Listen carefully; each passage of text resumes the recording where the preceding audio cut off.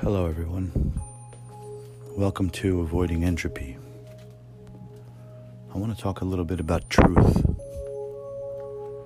About truth, myth, and misdirection.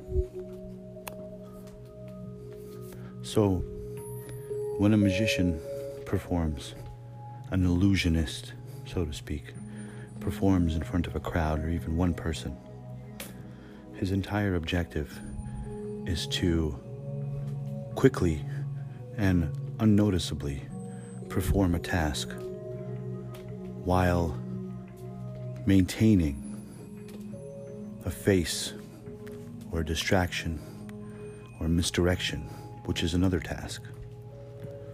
Now, believe it or not, in magic, stage magic that is, most of the work is done on the misdirection.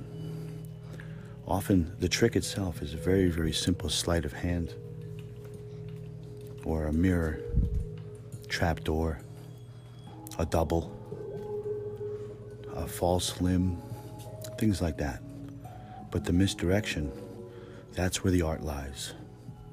That's where the days of planning are put in, the schematics are drawn.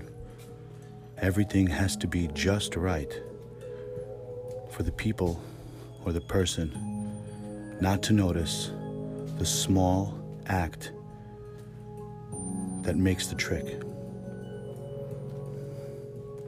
Now, we see this almost every day. We just don't know it, because the people that are playing tricks on a grand scale are so good at it that they almost fool themselves. Because if for you to believe your own lie would be telling the best one you can tell. How could you pass a lie detector test if you're lying and you know it? Well, you don't know it. In fact, what you do is you believe your lie. Now, it's easier said than done. However, it is possible. Without memory wiping, without any of that. The person who believes their own lie has to live different lives.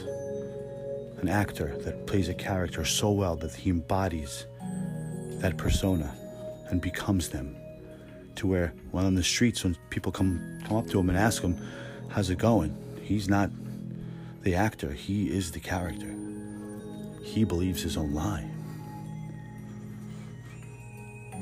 So misdirection is not only physical, it is also very mental. While I'm waving my hand in your face, my other hand is picking your pockets, taking a dollar bill out of your wallet, replacing it with one of mine that I had already signed with your signature that I saw on your checkbook when you came in. All of a sudden, I tell you to sign a dollar bill that I hand to you. You sign it, I burn it in front of you, and I tell you to look in your wallet. You are at awe. What just happened? How did you? Wow. You believe in teleportation. I just made it magically appear in your pocket. Meanwhile, while I was dangling my hand in front of your face, picking it, I was telling you or asking you about your life. How's your girlfriend? How's your day? What's your name? What do you do? Psychological tactics are often more important than physical tactics in terms of misdirection. So for instance, if you're walking with someone and they're holding something that you need or you want, and you're just having a chat, immediately but subtly draw the attention of the conversation onto them, but make it so that they want to talk about it. People usually like talking about themselves, especially if it's something that they're proud of.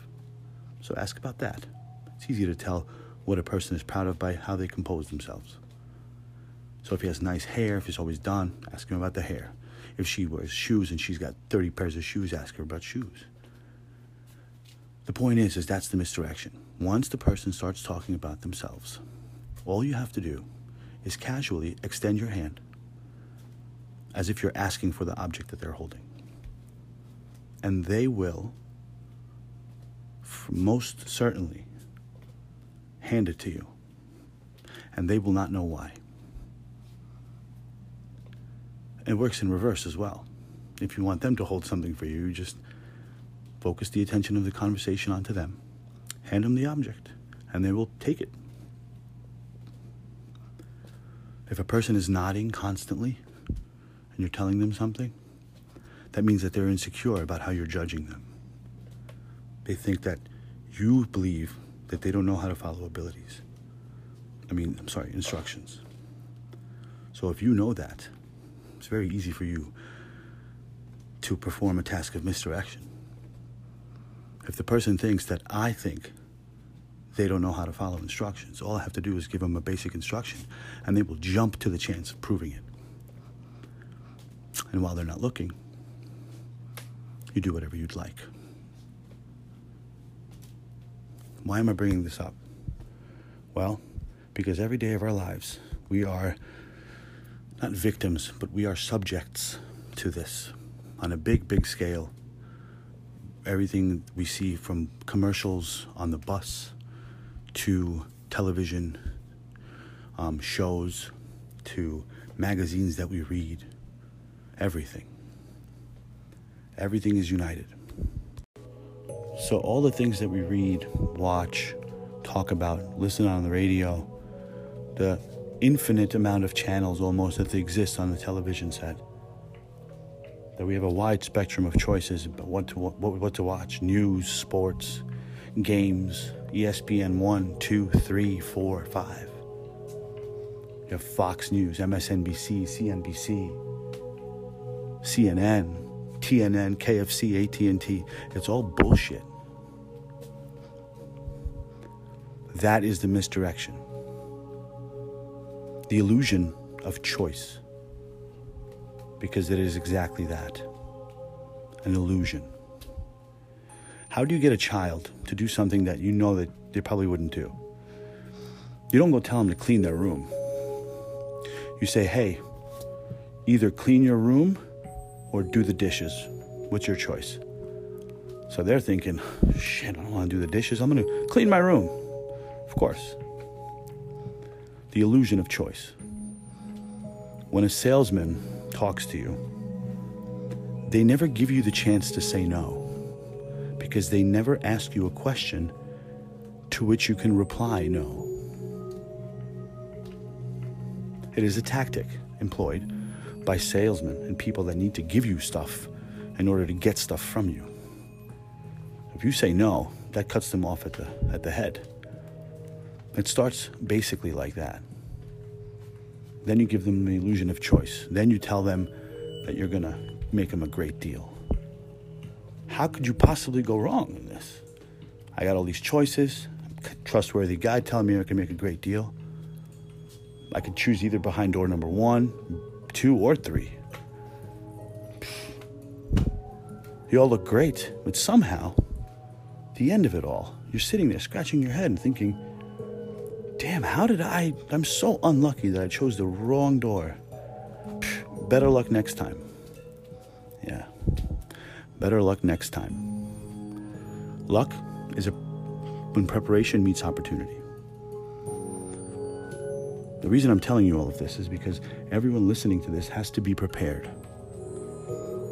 Because the next opportunity for you to be deceived is probably happening right now. Maybe it's happening with me. Maybe what I'm saying to you now is all a series of misdirection for you to not realize that I'm really hacking into your minds, downloading in all the information that I need, and then I'm going to take it back to my world. A world that exists to study humans. Fortunately for you, that's not the case. Then again, I just told you not to believe anything, right? So don't. Practice with this. Use your logic. So, a world of studying humans. How would we do that? How would we accomplish a world of studying humans? How about we make them study themselves?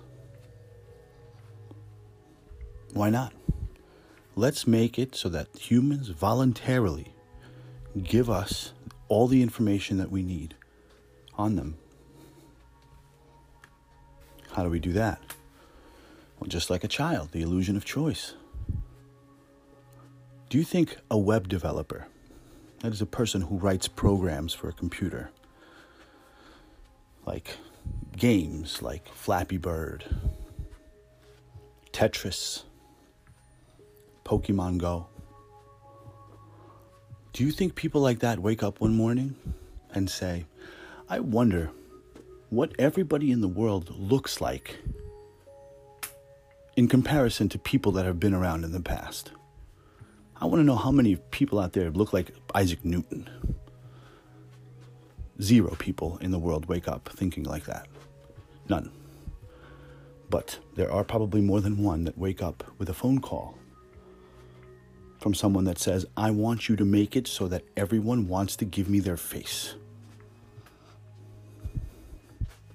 I want you to make it so that human beings voluntarily hand over the information about themselves that if you ask them straight up, they would never do. So now we have millions and millions of people plugging in their profile pictures to a program on Facebook or Instagram or anything like that, and comparing them, which is a facial recognition program, to an old person or a person of history. Isaac Newton, Albert Einstein, Martin Luther King, whatever. It doesn't matter. The computer will do it for you. It'll synthesize someone close enough. The face has certain points on it, which helps everybody identify everybody else. Okay, we got their faces. Now what? Now I want their fingerprints. How do we do that? Well, it's simple. You lock their phones and you make them use their fingerprints to unlock it. And every time they unlock their phone, we'll scan their fingerprint one more time. A couple months goes by. We've got their fingerprints. Now what? Now I want their retina scans. No problem. And then what? Now I want to know how they feel. Whoa. What do you mean how they feel? How they feel? What do you mean? I want to know how they feel with a stimulation and a response. So I'm going to play something on the television, and I want you to tell me how this person feels about what I'm playing. But not that person alone. I want the entire country. How do you do that? Well, passing a lie detector test has a lot to do with heart rate, but it also has a lot to do with pupil dilation, blood pressure, shortness of breath, and fidgety things. Short of the fidgety things, all of those other things could be found on a small bracelet. That's called a Fitbit, or a Nike wristband, or the Apple Watch with a health app attached to it. It gives you heart rate, blood pressure, body temperature. So, and it's, all you have to do is really just gain all of the Fitbit's information simultaneously, run it into an algorithm in a computer who can hold enough of that information, like maybe a cloud somewhere. Call it a cloud so people feel safe. The cloud is just someone else's computer. There's no cloud. We don't send it into the sky. And then you play a commercial on the television. Every time that commercial airs, you're going to clock the responses we get from the Fitbits. So now we know when the masses are scared, when they're angry, when they're happy, when they're content, when they're sad. And we know what to play and when. Because you treat the mass like you would one person on a granular scale, that is exactly what it is. The benefit for you in that case is that some people are not so intelligent. So you'll get the worst of the worst, acting at their best. Fear at their best, anger, whatever you'd like. And they gave you the info voluntarily. So yes, be aware, be on your toes, but more importantly, be prepared. Be prepared for the misdirection. And be prepared for the illusionists and the tricksters and the people whose job it is in life is to take what's yours. But better yet, making you willingly give it away. How do you combat an illusionist? How do you show up a magician?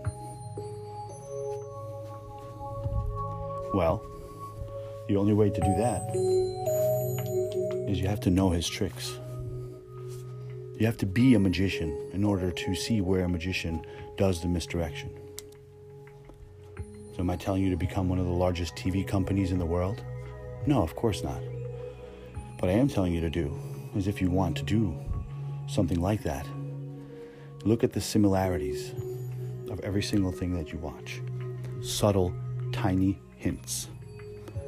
Little synchronicities that happen with TV, radio, commercials, news, and everything else. Let's take the most recent event, for instance. I mean, just like the pyramids with the people from the stars, it's the same with this. It's in your face. It was in my face. The truth. Because what better place to hide the truth than in plain sight? The best lie it's ever told is the truth, then masked to be a lie. So what'd you do last night? Dude, you don't want to know. What? Snuck into the police station, went into the evidence room, took all the shit, and I bounced. Man, get the fuck out of here. You're joking. Yeah, I'm kidding. I would never do that. Stupid. No, what'd you really do? Boom. Do you understand? You have to be a liar in order to catch one. But it doesn't mean that you have to lie. You just have to know how to lie.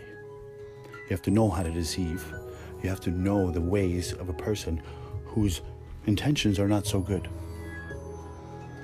That is essentially how all people are distinguished between good and bad.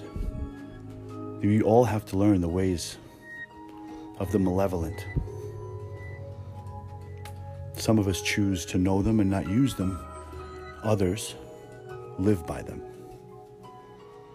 My mission, and the mission that is everyone on my team, or the team that I'm on, actually, because I don't consider myself a leader. That's not what leaders do. Leaders don't stop to think who the leader is. I don't want anything on my lapel. I don't want anything on my mantle, and I certainly don't want anything on my gravestone. What I do want is people to understand that half of us are on the side of light and half of us are on the side of darkness. The war continues, and the people running the other side do consider themselves leaders, do consider themselves jealous, powerful, and greedy, hungry. Hungry to take as many lives as they can in order for them to get what they want. Some of them already have everything, so they're just doing it for fun.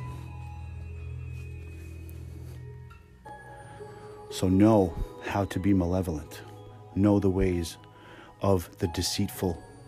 Know the sleight of hand of the illusionist and the quiet whisper of a thief. but don't do it. Use it to catch those. And if you cannot turn them back into the light, then you bury them in darkness so far down that no one will ever find them again.